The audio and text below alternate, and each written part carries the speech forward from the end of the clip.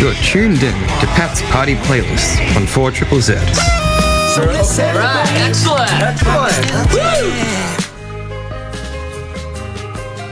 So let's go back to how this all started. So basically, you like the Foo Fighters, obviously. Love the Foo Fighters. And I've seen them at River Stage before. Amazing gig. They played a one-off gig a couple of years ago, which I went to. Yeah. Crowd surfed by myself for the first time ever, which I was very excited about. Yeah.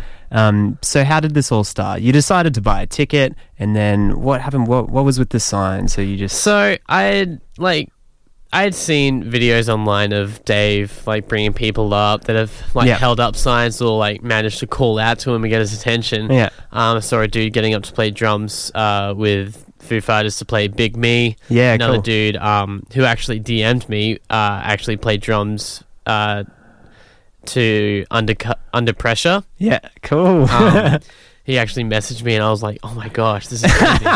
And then there was I saw this really, really cool video of this of Dave getting this guy up to sing Tom Sawyer by Rush. Really? And it was awesome to see someone be able to hit those notes. Straight up. But yeah, so that pretty much sparked my interest in maybe I can make a sign and try and get up.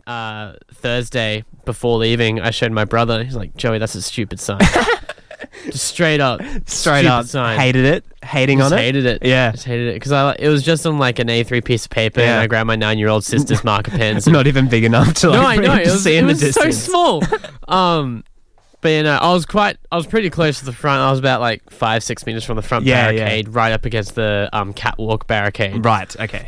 So I had just held it over the side of the barricade and was big grin on my face the whole time, so we could see. You were standing there for a good 2 hours before he called you up on stage, weren't you? Yeah. And then he called you up on stage, and he said, because I read in an interview, it took you about 15 minutes to get from where you were backstage around the back to the actual place where you can jump up on stage and play. Not necessarily 15 minutes. It felt like a lot longer than a million years. It was more like 30 sequence. But that 30 seconds is enough time to feel like forever. Because I saw a step next to the catwalk that would have been so easy to get me up there and just straight there. But I started walking that way, and security no, we're going to take you this way.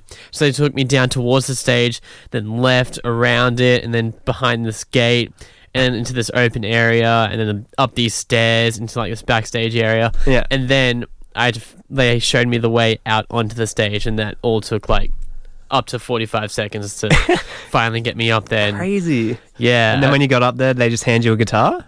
Well, when I got up there, because you don't see faces while you're up there. No. It's all just heads.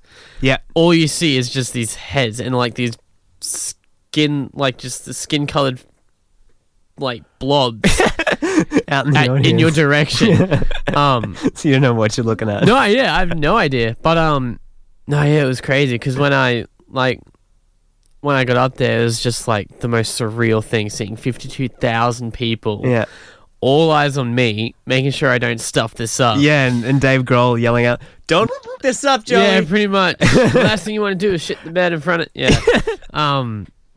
But yeah, no, it was incredible, and being able to actually I guess in a sense hang out with my idol and jam with my dream.